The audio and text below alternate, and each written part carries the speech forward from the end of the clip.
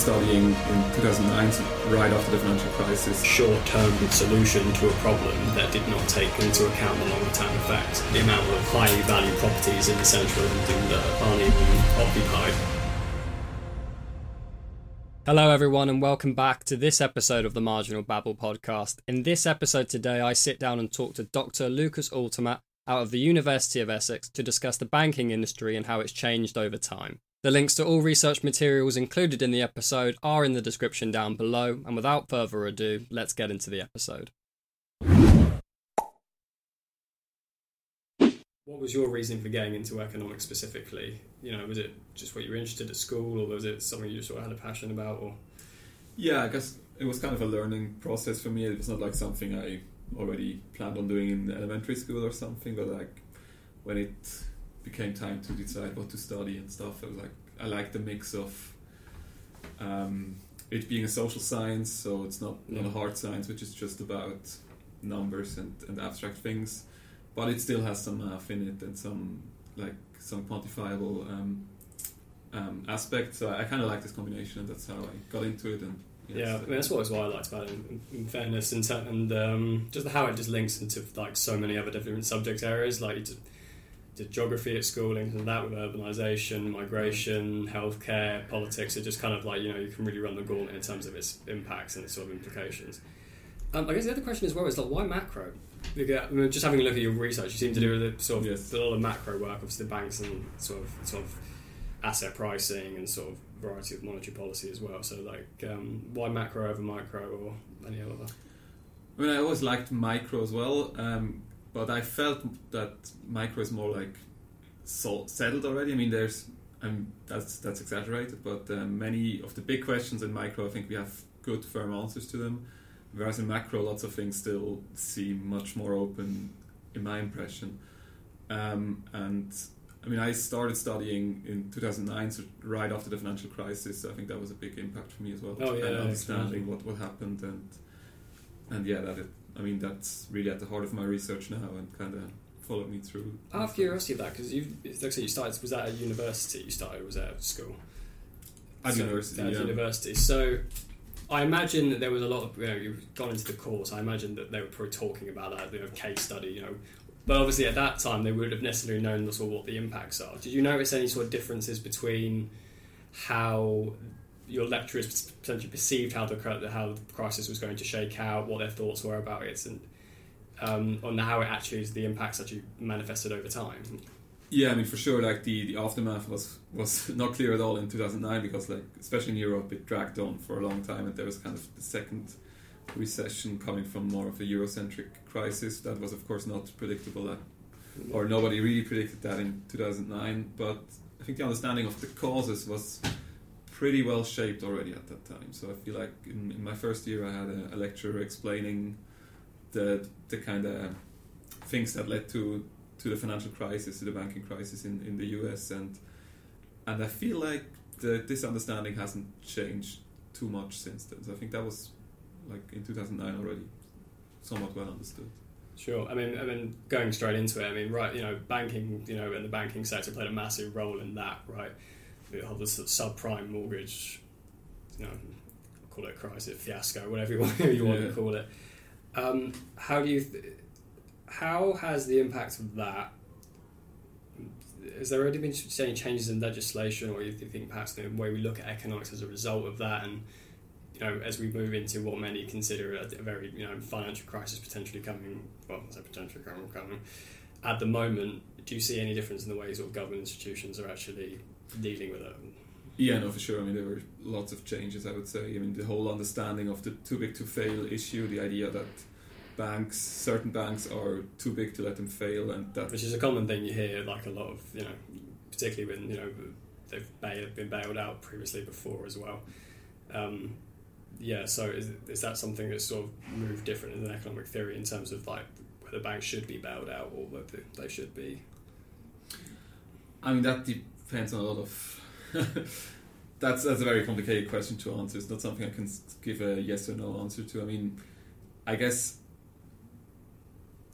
so. The problem is always the incentives, right? So once you, after the fact, and in the financial crisis, it was probably the right thing to do. But to bail them out, because just seeing what happened when Lehman Brothers was not bailed out, how devastating the effects of that were, shows how essential it was to kind of keep them running. But the issue with that is that once banks understand that they may be bailed out if they get into trouble, that this completely changes their decision making, and therefore, from a research point of view, it's much less clear whether we can say they should be bailed out or not. Sure. I mean, I don't know, but I can only infer from that there would only more likelihood be less risk averse in sort of their actions and the taking. With the knowledge that in all likelihood they probably will be bailed out if a certain situation can arrive. And also, I can understand. I think there's sort of a lot of talk about it, but banks, they're very institutional. I mean, I think to understand where we are with banking, we have to sort of look back and sort of where banking has come from, which is obviously, I don't know where you would even pick up on sort of the banking history, but it's intertwined with cash, money, currency, and it's also intertwined with the fact, I think even the first paper money was even sort of banknotes, basically, in the sense that, it was basically it was a receipt from like the bank that I hold this, and you would trade the receipt basically in around, then that's what eventually became paper money, right? And so how do you think the institution of banking has changed over the years since, I guess you can go back to the Holy Roman Empire in terms of like it being drastically sort of spread throughout, at least in Europe anyway, obviously institutions of institute before that, and how it's changed and how it's the role of banks in the industry has changed over time. Yeah, I mean, banks play lots of roles in, like modern banks, they play lots of roles, and it's not just one role that they play, but it's many separate roles, and they're kind of intertwined, but it's also, from a research point of view, sometimes not clear whether it's the right idea to have one institution perform all of these roles, or whether it would be better to separate them out and have like each role be performed by a different kind of institution. But certainly, like, banks, like, also, like, doing one of these roles helped them have an advantage in the other one, and that's kind of why they picked up doing different things, and then on top of that, the whole globalization allowed them to operate across countries, and in the US there used to be legislation for them not to operate across state lines, but then this legislation was dropped, and all of this led to banks like performing many roles, and also few banks becoming very important players in the. Yeah, I think that's kind of hit on there. It's important to ask what a bank actually does, and I think sort of the most of these, rudimentary answer to that, it basically reallocates capital in the economy sort of more efficiently. Basically it takes people's, at least in terms of, we'll go retail banking, I suppose, or banking at the moment, takes deposits from people that have stored up wealth, and basically uses that to loans to businesses, invest, and just allows sort of I guess you could say lubricates the economy, basically transferring resources to where they need to be sort of more effectively. But beyond that, what roles do you think? I mean, what you mentioned is already a mix of two roles that are basically separate but kind of are neatly combined by banks. So the one role is, from the point of view of the depositor, also this kind of origin story that you told about, like paper money originating. So if you think about that very deeply, it's the idea that, like, in early times, you would need to carry around gold. That's annoying, that's risky, it might be stolen. Heavy, exactly. Also, there used to be different countries, and they had like gold coins which were not recognizable easily. So what people started doing, as you said, is like putting this gold into the bank, and the bank writing this kind of paper money, and then instead, like, the idea would be that paper money is basically just a claim on the gold sitting in the bank, and then once people realized that this is actually more convenient, they started trading directly these claims instead of like me, the depositor, first going to the bank to get the gold and then use the gold to pay you. So that's purely like the point of view of the depositor. That's a role banks could still, nowadays we have like online payments and stuff like that. So this is a very modern version of the carrying gold around issue. Like, you can't do online payments with cash, for example. So having the banks provide these services for a depositor, also protect your wealth, all of this, is useful, but a bank could perform this by just basically storing cash. So if you make a deposit at a bank, put in £100, the bank typically, as you know, will not just keep these £100 in the vault. It will invest something, but that's a separate role. So even if it would just provide this service of providing these deposits that can be used to make payments, that's already, we understand this from our research, that this is already helpful for the economy. Now, on top of that, banks, so that one step further is then to say that, okay, maybe because it is a bit inefficient if the bank keeps, so we call that reserves, right? If a bank keeps the cash or the gold in the vault, that's keeping reserves for the case of withdrawals. Now, if the bank understands that at any given point in time, only, say, 5% of depositors withdraw and never 100% at the same time, basically that means for the bank that it only needs to keep 5% reserves instead of 100% reserves, so it can use the remaining 95% to make investments. And that is helpful also for me as a depositor. Now, that depends on whether the bank is competitive or not and passes on these profits, but let's for the moment assume they do. Then the bank can basically use this and cash doesn't pay any interest, so it's not a very good savings vehicle.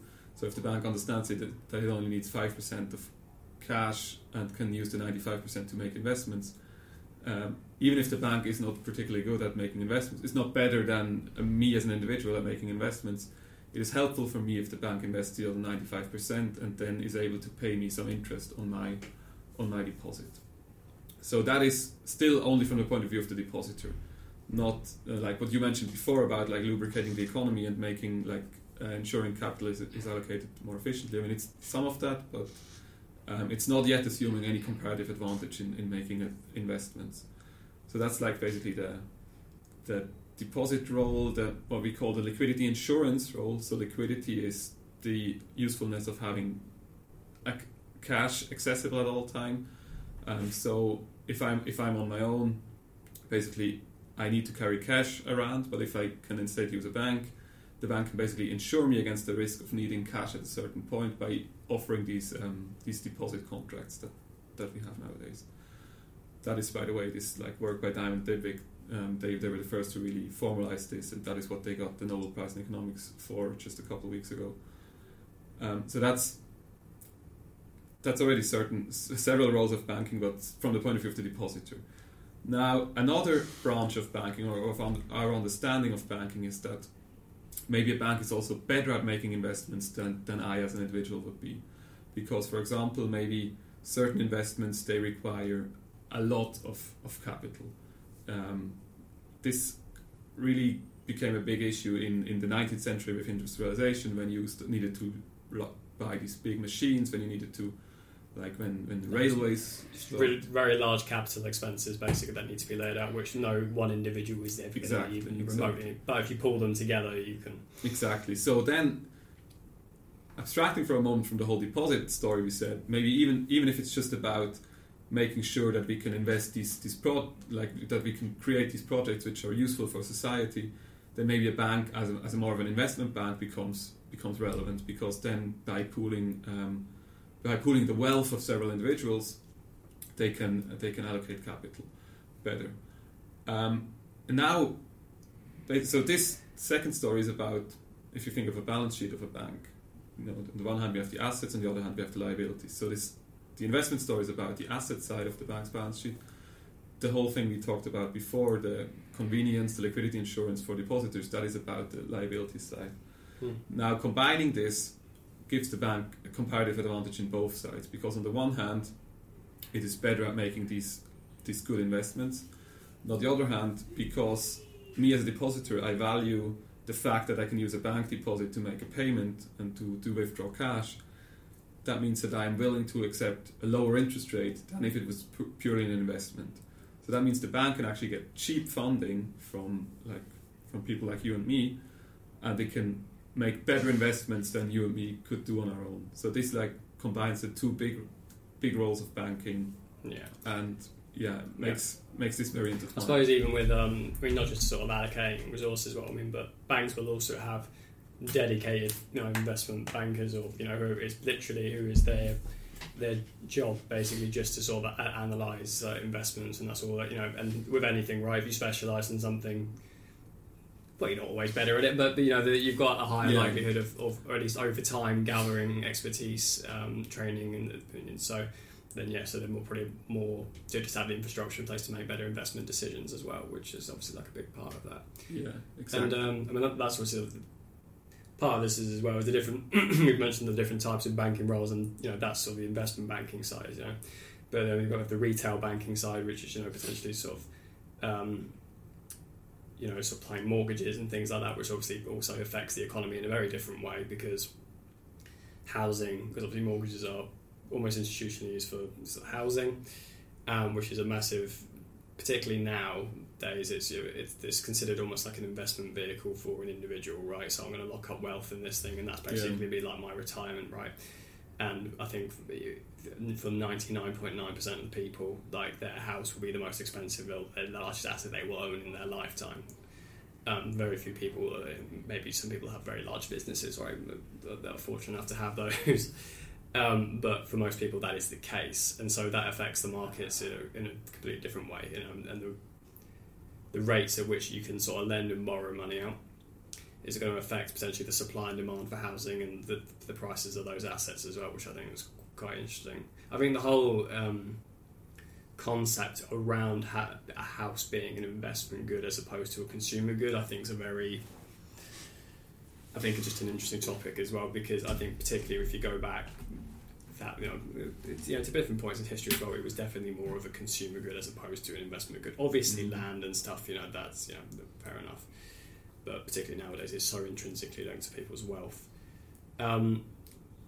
Is it because banks have been so diversified as well? Because some of these investment, these aren't just separate banks, right? So you have many banks will have a retail banking sector. They'll have an investment banking department. Right. They'll have all these other different areas. Although there are places that sort of like isolate themselves and like, right, building societies, for example, they're not even banks, right? But they're operating a similar way and want to provide sort of retail mortgage funding. Do you think that the way that banks have basically been able to sort of amalgamate into all these different roles has led to some changes in the economy over time, for like either the better or worse of the everyday consumers and the people and the public?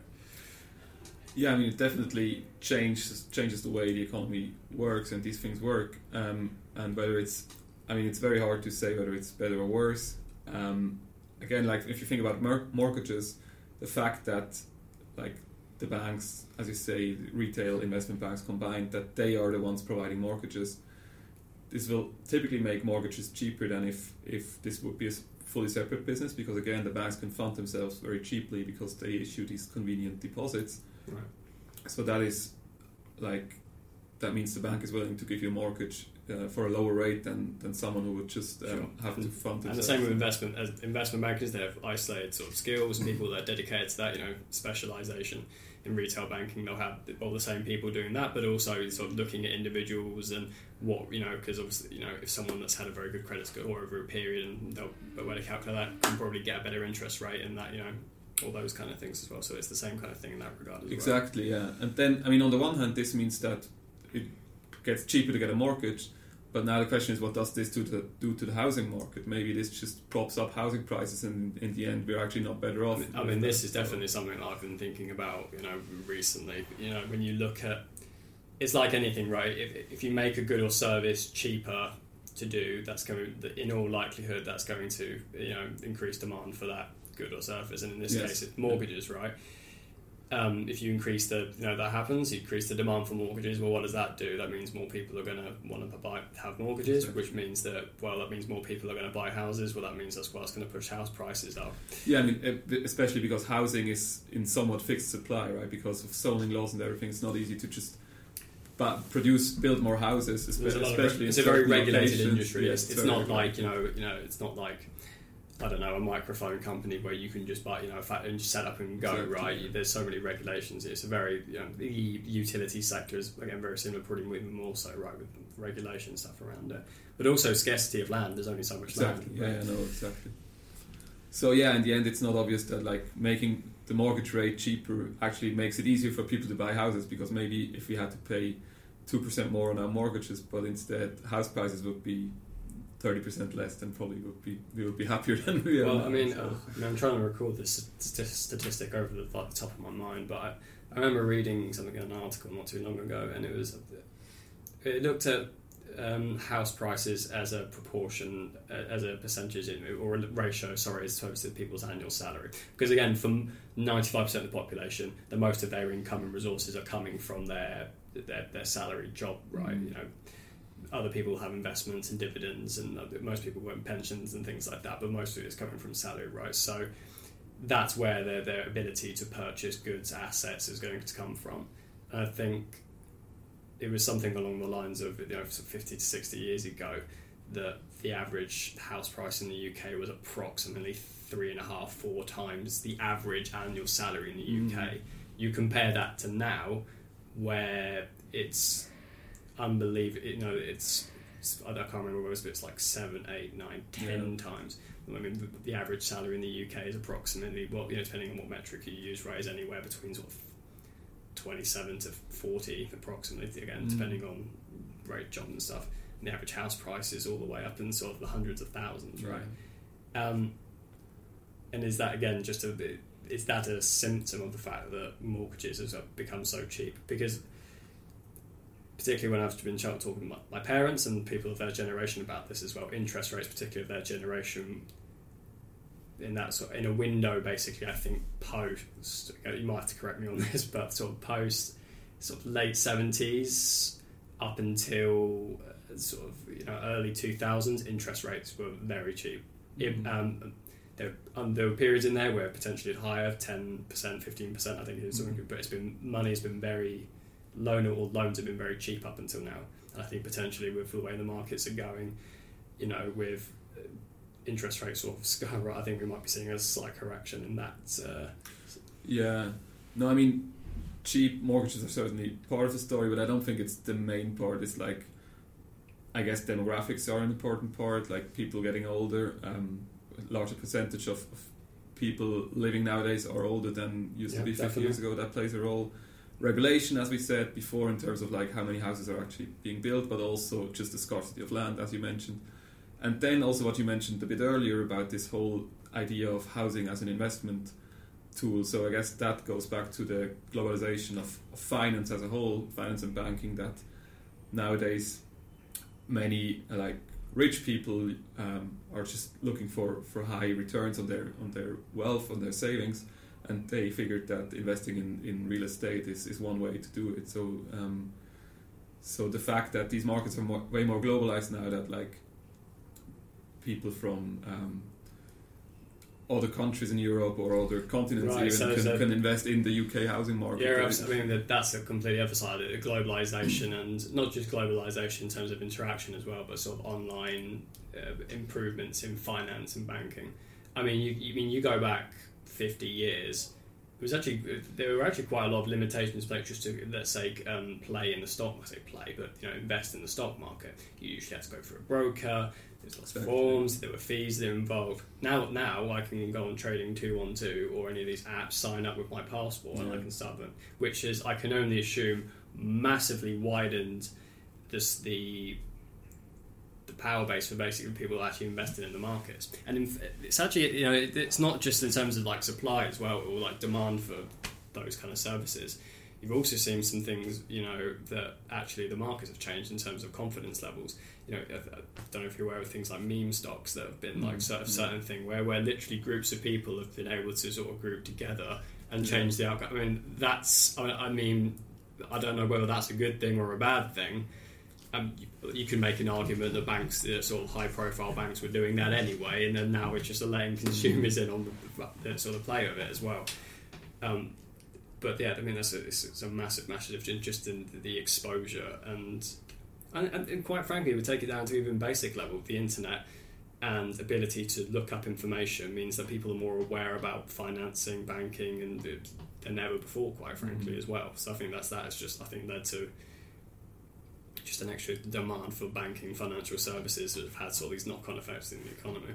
And obviously that also, makes it a lot easier for, previously if you want to buy a house in the UK, in all likelihood it would be someone in the UK that would be likely to purchase it, even if they were, take the consumer side out for the home, even an investor would more likely do that, maybe Europe, right? But now, I've just said that I've just moved out of my flat, but it's owned by a lady that lives over in China who outsources the running of that to basically a maintenance company, and she basically has to do absolutely no work on it. And it's a prime example of how money is now able to pool in sort of specific places, particularly around places like London, which is obviously where it's come from. Yeah, and my sense is that this is still quite asymmetric. So I think an issue of that is that it's not symmetric in the sense that here in Europe and in the Western world more generally, like people who are wealthy, they're still looking for high returns and also for stability and safety. Yep. And they know that even though democracies are in turmoil, they still know that the West is best at providing these features. It's much harder for us or for wealthy UK businessmen or US businessmen to invest in the Chinese real estate market or in the Chinese market more generally. So you will have way more flows of capital and wealth from outside Western Europe and North America than the other way around, which I think is why we see these inflated house prices particularly. Well, I mean, I think something, it's always all over the news, right? The amount of high, value properties in the central London that aren't even occupied, right? Because they're just outside investors have gone in to purchase them, which then drives up the price for everybody in London, right? And London's not the most expensive city in the world, but it's up. It's up there. I actually don't know how that potentially change with the outcome of Brexit and potentially, quite frankly, a lot of large companies and banks have started moving their operations and headquarters to Europe in the mainland, because whereas previously London was the finance centre for pretty much the world, them in New York, right, the Alpha plus cities, and obviously that led them right into the European market because of the European Union. I wonder whether, as businesses potentially and banks and institutions look to maybe use those institutions more in potentially sort of Germany or Switzerland or those kind of places, that will actually see more of those moving out, and maybe there could even be a slight correction downwards potentially and things like that. I don't know. That's completely... Yeah, it's certainly possible. I mean, I guess the role as a financial centre and the role of outside investors investing in the housing market are somewhat separate. I'm not sure, but I guess like the regulations of how easy it is for foreigners to buy real estate within a European country, I think is probably not done by the EU. I'm assuming that the UK is a bit more lenient on this than other countries. I know Switzerland, which is outside the EU but still has like very strict rules for foreigners to purchase housing, especially as an investment vehicle. Like it's if you're living in a house in Switzerland as a foreigner, then you can purchase it. But if you want to purchase it just as an investment, that usually needs a special legislation, because it's not allowed generally. So there's certainly things you could do with regulation for these kind of issues. And I don't know whether the EU has some regulation in place for that, or whether every country has its own regulation. Well, potentially then maybe it's just that the UK is very lenient then on those kind of controls potentially. We were talking a lot about houses, I suppose, at the moment. But we talked like a little bit earlier about, sort of those flows in towards more developed, I don't know, developed's an interesting term, right? I don't know what you would necessarily call developed. There's lots of different Western, but I guess I'll say Western, just for the sake of saying, people, just for the familiarity, I guess what people will be familiar to. And those flows into those because of those institutions and the safety. One of the big issues that, at least I've noticed, particularly in developing economies, which is starting to get a little bit better now, I'll say in a second, was the access to financial services on a regular basis, and actually from the sort of ground up grassroots level, even just from loans and mortgages, but also loans to get businesses up and running. That's and just their access to those financial institutions such as banks is actually partly why they haven't been able to develop all as much as they would have liked to. Yeah, absolutely. And I mean, we know that. I mean, that's the thing with banking, right? We talked a lot about banking already and about its roles and also about its issues to some extent. And like one key finding in all banking research is that banking typically improves things. So as you say, like it is important that like in developing countries that you make these services available, that you make it available for people to deposit, safely store their money, and also for people to get loans and to receive credit, to purchase houses, to make investments, to start businesses, everything that is typically improving the economy. But we also know that it makes the economy more prone to fluctuations and to like certain kinds of failures and crises. So that is basically still like a bottom line is still that banking improves things, but it just comes with these instabilities. Sure, and particularly in those kind of developing or less developed economies, it's not even necessary. There's been some great work been done by sort of microfinancing work that's been done out in those countries. I think, and I kind of understand as if there's a worry with a level of corruption and things like that. I think that if you were to put it, to sort of encourage those larger banks, well, first of all, one, corruption within those banks and whether links to the sort of the government and whether how much of those resources and how well they're being applied. But also, quite frankly, that some of these larger banks, they want a level of safety when they're loaning out money, and I don't think there's necessarily the framework enough for doing it. But I think there's been some good work done on sort of the microfinancing level, which I think is really important, because as I've kind of mentioned before, it does help weird word, but lubricate the economy from one of allocate sort of resources and allow sort of development and growth.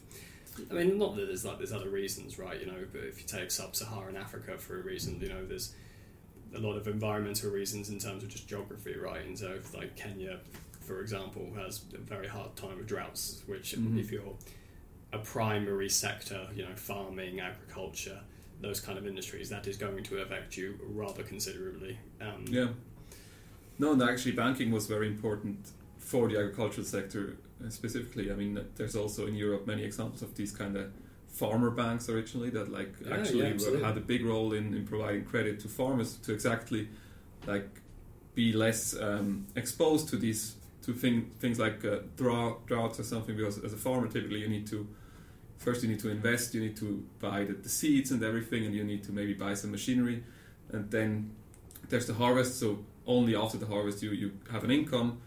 So even without any droughts or anything, this is an issue, and you kind of need a credit to go ahead and farm, at least in a larger scale.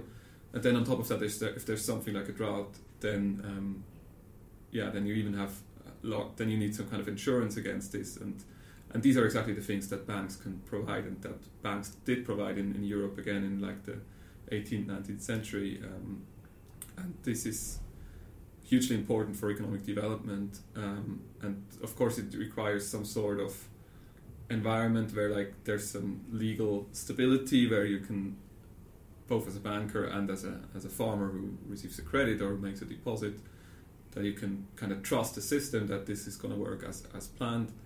And at the same time, you need to be safe from government coercion. That's the other issue. Like if you can either have a very unstable country where there's many legal issues, but you can also have a country which is very stable, but where the government has so much power that you never know whether the government is going to take away your money. So this is like a fine line that you have to walk. And it is tricky, right? Because there are perfect examples as well of those very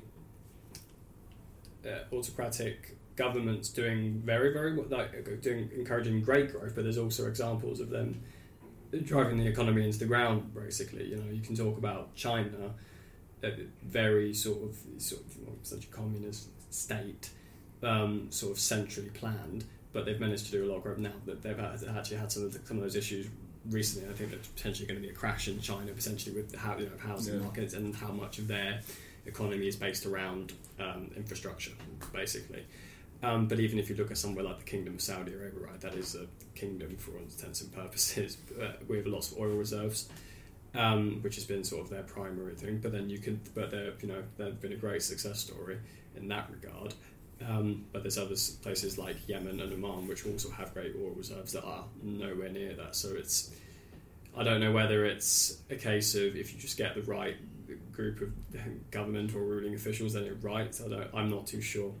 But the corruption and the political side of it, in terms of actually sort of administration of like nations, does seem to be an issue that I don't necessarily. That it seems to be more of an issue potentially than sort of the availability of those banking infrastructure. And if there was more stability, potentially you actually have more of those.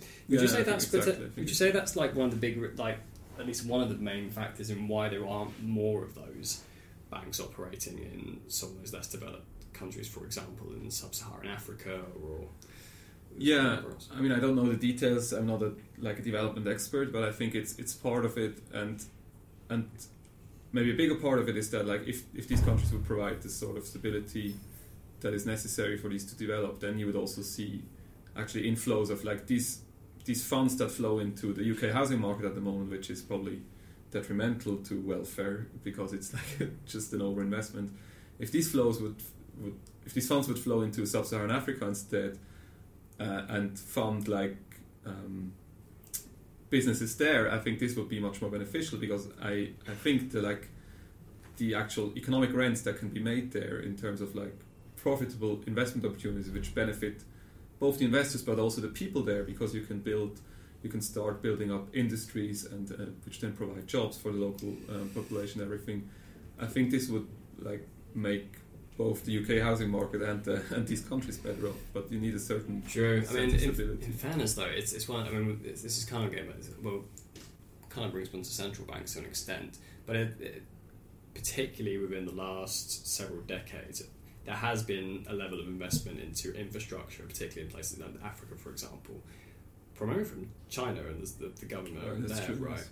Now that's come with some benefits, right? So, like the port of Mombasa, for example, that's a major port like along that region that allows them to trade, gives them sort of the ability to, again, just the infrastructure to be able to trade. But there have been questions over the loan length, how good the loans actually are, the fact that it was written into I believe at least many of these contracts that if they default on these loans, then China just gets they just own the actual infrastructure outright, which basically means that, and potentially as well the political coercion, I suppose, or persuasiveness that have thing that China's been able to implement.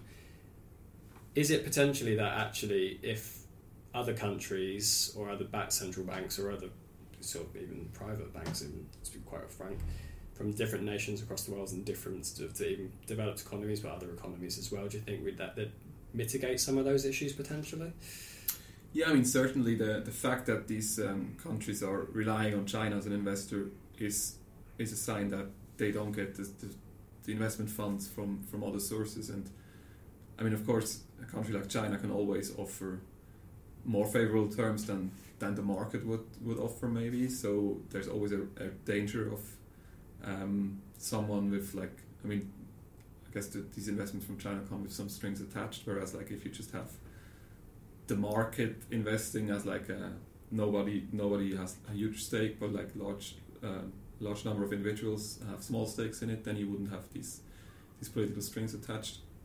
Now, any large player can always, if they see some added benefit beyond just the return on investment, they can always offer more favorable terms.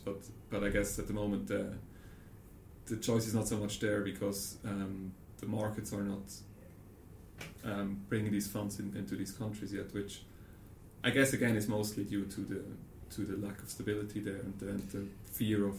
Sure. I mean, is it a matter of time? Are we moving in that direction, or do you think there's a key issue that has to be solved before that those kind of institutions can be sort of created and sort of operate in those markets more effectively, at least? Yeah, I guess it's hard to say. I mean, my sense is that banks are very keen on finding investment opportunities. So I'm feeling like if they sense that the that the returns are there, they would try to enter these markets. So I guess it's really a matter of ensuring stability, which is then always hard to say who should do it, because if the West is doing it, this is kind of paternalizing. So if it would ideally arise like itself there, but it's of course difficult. Sure. And we kind of touched on it already with sort of China and some other ones, but obviously central banks play a very, very different role to sort of privatised institutions. So I guess that's sort of the key. So I guess it's good to go over actually what the difference is, quite frankly, between a central bank and sort of private bank institution. Yeah, so exactly, a central bank is very, very different from a private bank. I mean, one role of the central bank is what we sometimes call the lender of last resort. It's like that the private banks, they lend to businesses and maybe to people who get a mortgage to buy a house. So basically they lend to the economy and to people like you and me, to like retail. Now if there's an issue, then we learned, particularly in the 19th century, that it's important that we have some kind of insurance that these banks don't fail, because we know that if these banks fail, this has large repercussions in the economy that go beyond just the immediate investments they made, and that like can lead to sort of freeze of economic activity, because everything's linked with these banks, and if they fail, then anything stops working. So that's why nowadays we have these central banks, which as one of their roles, they lend to, they are ready to lend to these banks if these banks face trouble, in particular if they face what we call a liquidity crisis, which is that they are actually solvent, they made good investments, but these investments are long term and they can't get the money out short term. Especially in that case, the central bank can step in and lend to banks and kind of smooth this over. More generally, I mean, originally the central banks arose because, or some central banks at least, because countries like Sweden or the UK, they needed to fund wars, and then they actually were a vehicle to raise money. So there's still a little bit of that central banks, because they have the privilege of printing money and increasing the money supply, which is a quite a fundamental difference at the end of the day, right? The ability. Yes, absolutely. Right. I mean, this is not so easy to understand, because a private bank, by creating deposits, is also creating money. I mean, basically, if you fractional reserve, right? Yes, exactly. In the fractional reserve system, the private banks can create money. And the money we have in our bank accounts is not actually directly backed by the central bank. It's created by the private bank. Now, still, the central bank has tools to limit the amount of money private banks are creating. So the central bank is still in control of the money supply, at least with some lags. So the privilege of being able to create money is a huge difference between central banks and private banks, and it can help to fund state budgets, although we understand more and more that we should avoid doing that, because it will typically only lead to inflation if you start to do that in a larger scale. I mean, this is what happened in Germany in the 1920s with the hyperinflation, or in Zimbabwe more recently. Like once the government runs out of options to fund itself through taxes or through raising debt, they try to print more money, but it turns out that this typically only leads to inflation. So nowadays the role we think central banks should play, besides being these lenders of last resort, is to ensure that inflation is stable and low, because there's a basic understanding that low inflation is better for the economy than high inflation. So this means that central banks have an important task at the moment to try to bring inflation back down, because it's now around 10%, which it hasn't been for 30 years, I guess. So now it's now we need to see whether they're still able to do this. On top of that, there's also some idea that central banks should try to ensure high employment. So there's some belief that monetary policy, which is what central banks do, monetary policy is basically determining the overall level of interest rates in the economy and determining the overall amount of money that circulates in the economy through affecting these things. There's a belief that central banks can affect the real economy and especially employment. So there's also some expectation from the public to the central banks that they do that as best as possible and like maximize employment basically. Yeah, and I think it's just that's something I know a little bit less about as well. The ability of central banks in terms of the sort of financing of wars. The central bank, again, I just don't really know much about this, but are they playing much of a role in the current war that's going on in Ukraine? I don't know, to be honest, whether like the US, for example, who's like giving a lot of money to the Ukraine and resources more generally, whether they fund these through central bank operations. I mean, the system is a bit more complicated these days because typically what happens is that the government increases the amount of debt, but in countries like the US or also the UK, a large share of government debt is actually held by central banks. So what typically happens is that the Treasury issues new debt, and then the central bank goes in the market and buys that debt. By buying that debt, it also keeps interest rates at the level it wants to, because if it wouldn't buy the debt, there would be a larger supply of that debt, which then means that typically the price would go down. The interest rate the government needs to pay on its debt is the inverse of the price of the debt. So a lower price would imply a higher interest rate. So that's why the central bank then buys that debt to keep the interest rates at its desired level.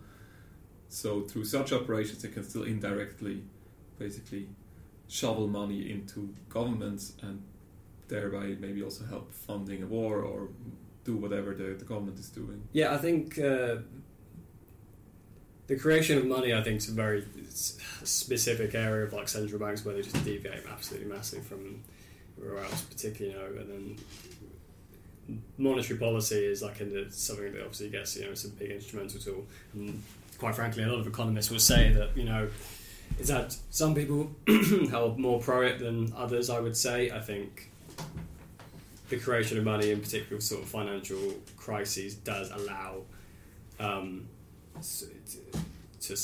does stop the economy from going into a massive downward spiral, and I think that does help because just by the creation of money, people have more money in their pockets, and because certain things are sticky in the economy, it takes a while for the price to rise, because that's the fundamental thing, right? If you increase the money supply, money is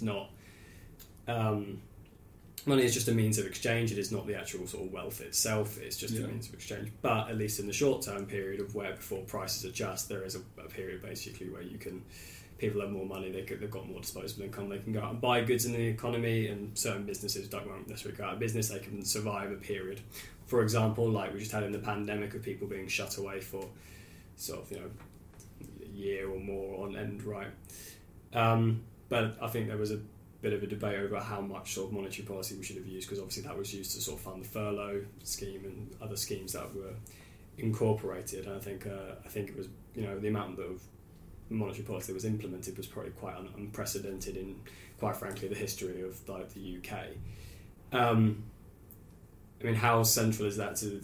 I mean, I think it's very, very central to it. But how central do you think that is to the current sort of inflation that we're seeing and the consequences it's now having on the economy?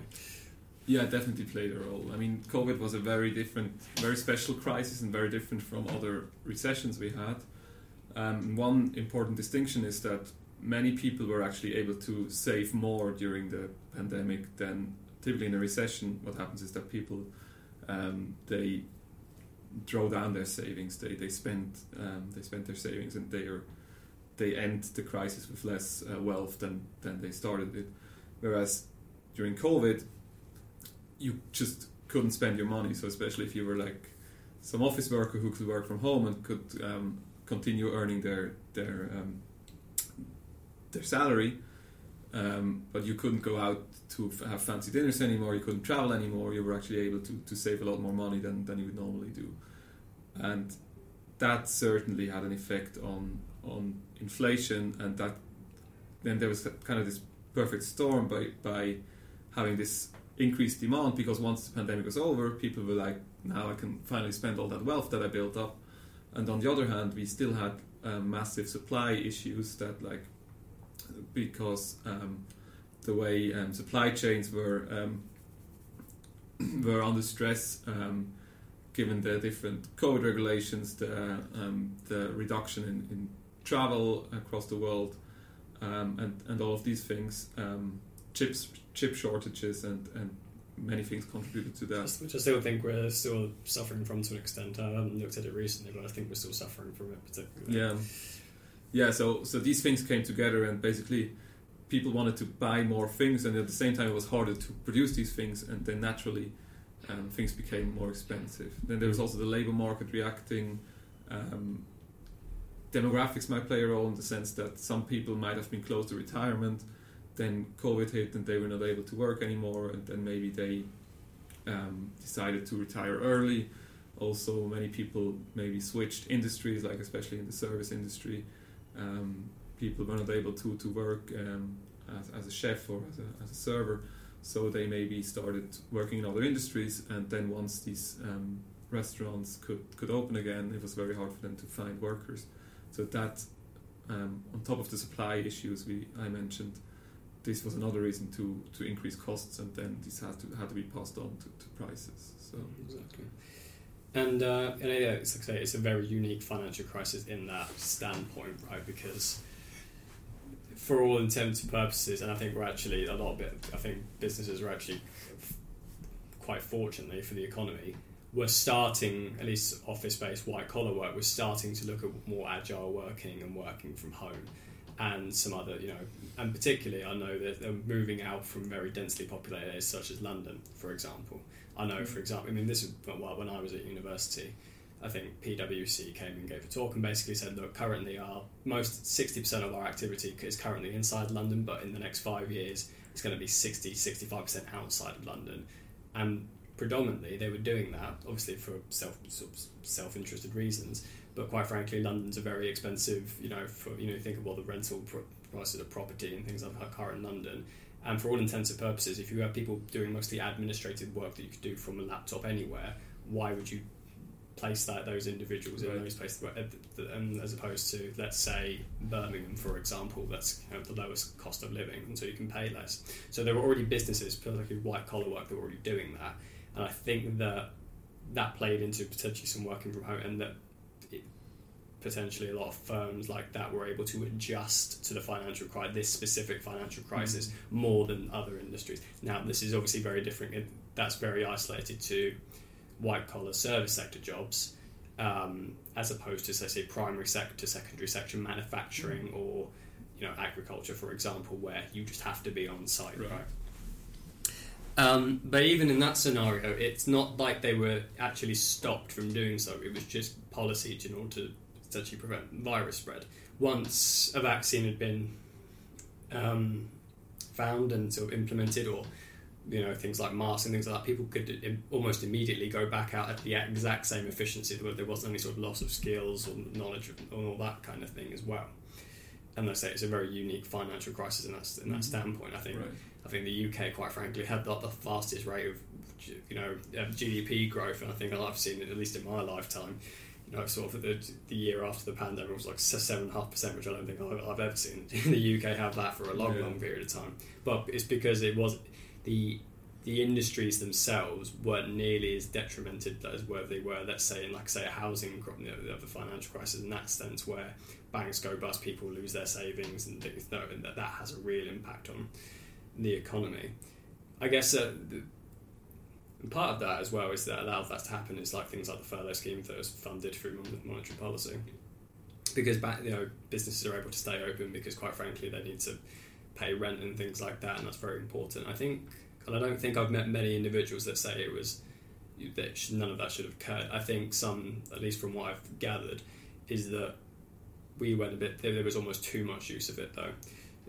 The level of extent of printing X amount of money, I think it was something like sort of an extra quarter of the current money supply was basically printed, right?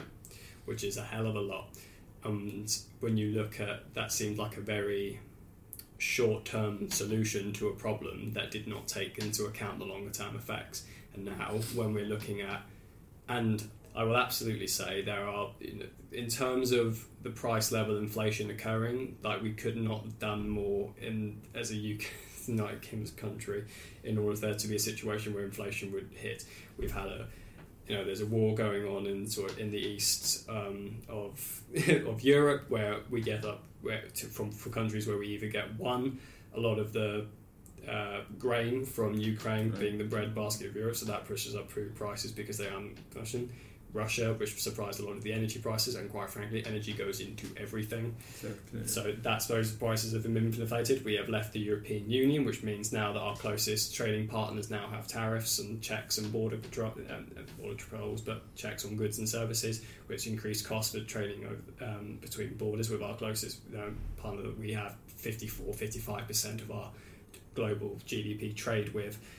We've done the most amount of monetary policy in quantitative easing that we have in the country's history, and we had a COVID-19 pandemic as well that also has limited supply chains and made things more expensive to get hold of, and all sorts.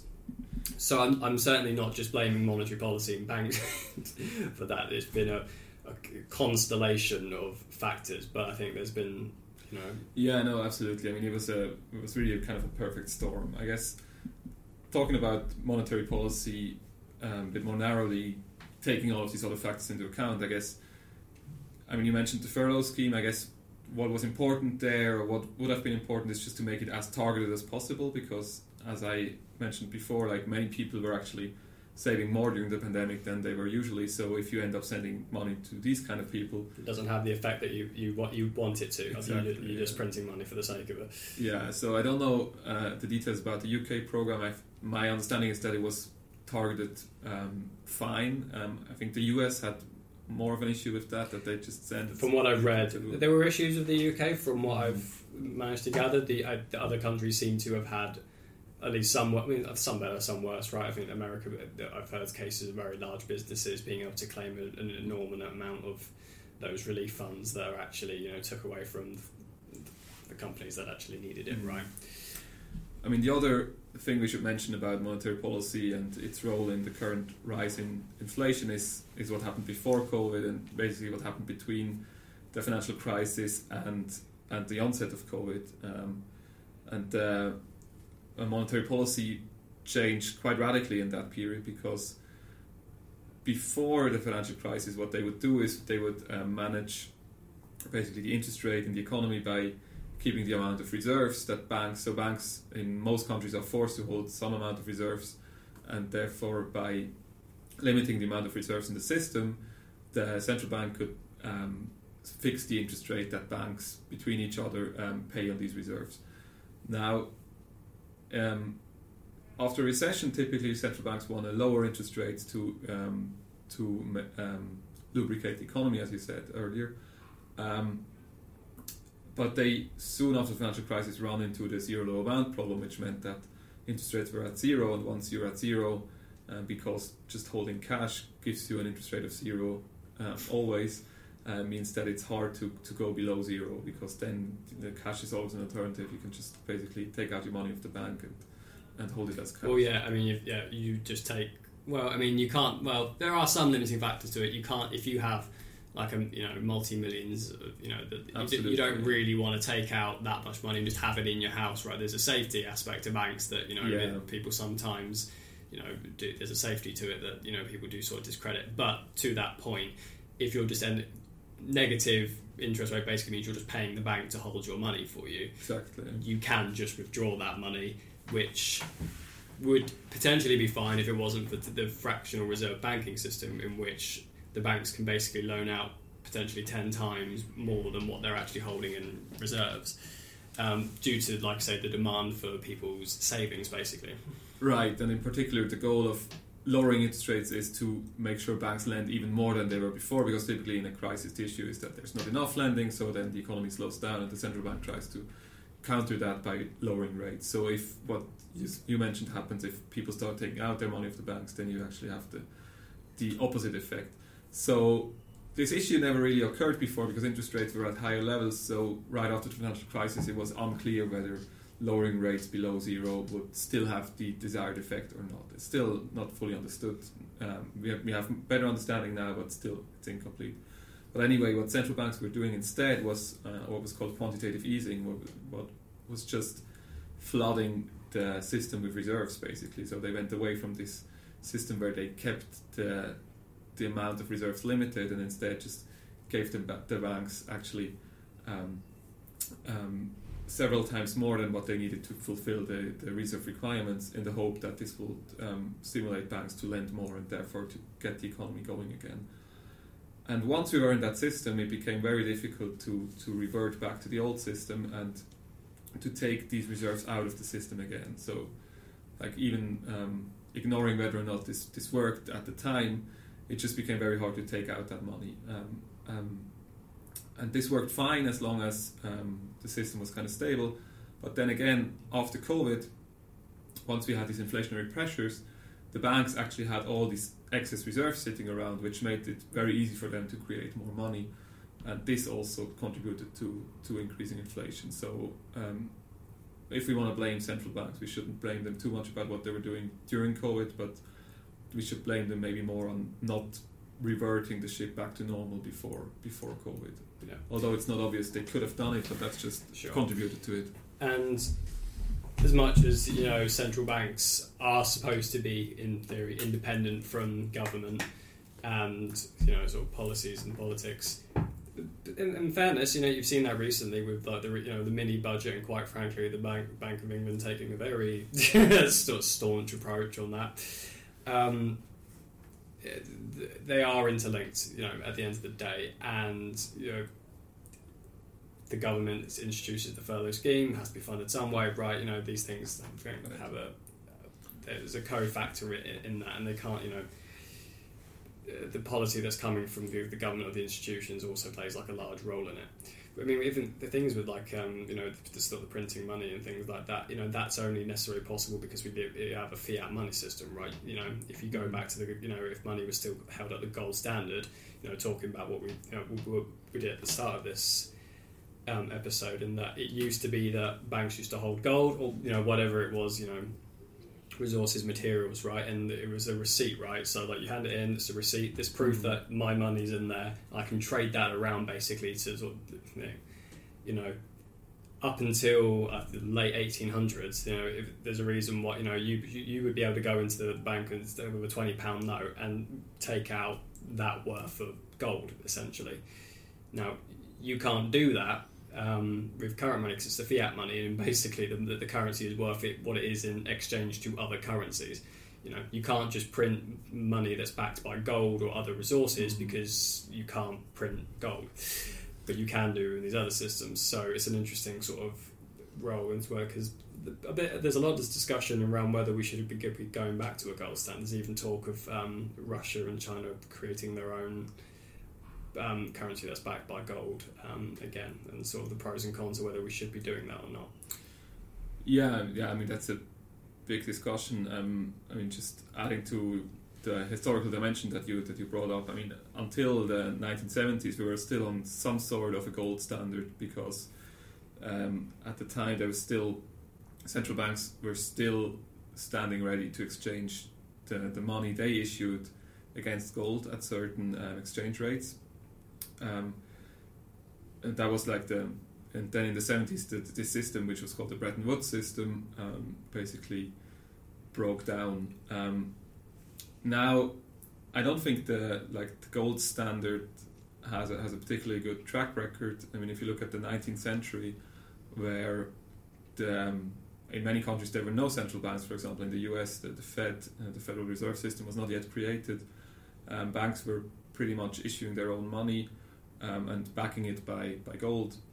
But if you look at the 19th century, there were numerous financial crises and numerous issues. So now, of course, central banks do several things. They are the lenders of last resort, as I mentioned. So maybe we should just have central banks that are lenders of last resort to prevent these crises, but not issuers of fiat money. But I still think that although the fiat money system has its issues, it's working much better than than the gold standard system. I mean, also the financial crisis of the 1930s, the Great Depression. There, actually, it's nowadays believed that a big issue was that central banks were too reluctant to relax the gold standard, and that there was actually not enough money in, like, the money supply at the time should have been increased much faster and much more aggressively to mitigate the crisis. And if you're on the gold standard, you just if you keep being on the gold standard, you can't do that, because then the amount of money is just governed by the value of gold, and the value of gold might fluctuate for reasons that have nothing to do with the real economy. So, I mean, it is very important to have a stable value of money, and the provision of that is really the central role of central banks. But I'm not convinced that the gold standard is the best way of doing that. Mm. Yeah, and it's an interesting point as well, because quite frankly, I think a lot of the stuff you see online at the moment, look in the media stuff, is very, sort of very pro gold standard, because I think at least there's a very common narrative, at least, sort of permeating that, you know, the government's stealing your money through inflation, and, you know, so printing more money, and that, you know, it's, you know, money is debt and all that kind of stuff. And almost just praises the gold standard is like this sort of like heraldic thing, right? You know, that's just like, you know, but it is important to know there are drawbacks. You know, there is a reason why we moved away from it, to at least to some extent. We know whether, you know, we should be going back or not. You know, that's a separate issue. But you have to accept that there's pros and cons to each of these types of sort of currency institutions. So just like to round off on, I think I'd like to sort of take a look at sort of what the future of banking is, and what the industry looks like moving forward. You know, what do you see happening with both, you know, private or central, in terms of the banking industry sort of moving into sort of the latter half of this century? Do you think there's going to be great institutions, you know, things like cryptocurrency are coming in, there's, you know, the disruptions in the market that could have, you know, significant changes in the same way that moving from gold to fiat did. And are there areas that you think that potentially need to change, but maybe won't potentially, or, you know, the things that could be changed that could make the whole facility, the banking industry, more productive or useful or better for consumers as a whole? Yeah, I mean, maybe starting with the crypto aspect of the whole decentralized finance movement. I guess this is certainly a big topic for the banking industry, but I don't think it's gonna like bring down the banks as we know them. Banks have been very good at incorporating new technologies and new developments in the economy into their business models. So I think what we already observe at the moment is that, I mean, many people, if they invest through some sort of bank, whether it's a traditional bank or maybe more of an internet bank, online bank, but still in the end these are very close to the traditional banks, and often we see that this then like conglomerates into the large banks that we already have. So in terms of the future and what we should do, maybe, I mean, I still think that the financial crisis of 2007 to 2009 was a big lesson, and that many of the learnings we should take from there are not fully implemented. I mean, the whole too big to fail topic has not really been addressed properly. I mean, there have been attempts to do it, but it's not really, in my opinion, has not been done in a successful way. I mean, I think one way to address this would be to require banks to hold much more equity, to issue much more equity, to like fund themselves more strongly, because nowadays they're funded almost entirely by deposits and other liabilities, which just makes them very prone to failure, because if there is a bad event, then like if the assets the banks invest in, if they lose value, then there's just very little equity as a cushion to absorb this.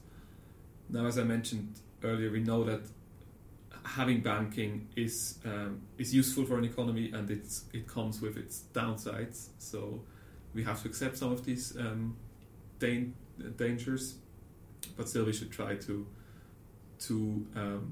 make sure the banks are set up as well as possible to mitigate these. And I think there's more to be done, and my sense is that after the financial crisis the direction was more like adding more regulation, but that was very specific, and the regulation has its drawbacks also, because it will then for example, prevent entry from new banks, which then gives more market power to existing banks, lets them extract more rents from their customers. So instead of having complicated regulations that typically end up benefiting the existing banks, I think we should have very simple rules like increase the amount of equity they hold and things like that, and maybe think about separating certain areas of banking, although I'm not sure this would be the solution, but it's something we should think about at least. Yeah, excellent. And thank you very much for joining me. I really appreciate it. I think it's been really cool to sort of chat about this stuff. I think it's just very prevalent right now, quite frankly, in terms of like where we are, particularly in the UK. So yeah, I really appreciate you taking the time to sit down with me. Thanks. It was very nice talking to you. I think it was very interesting. We talked about lots of things. And yeah, got a good range in there, in fairness. And yeah, thank you very much. Thank you for watching this episode of the Marginal Babble podcast. If you did enjoy, please give us a like and comment down below for any future topics you would like to see discussed. But until then, see you soon.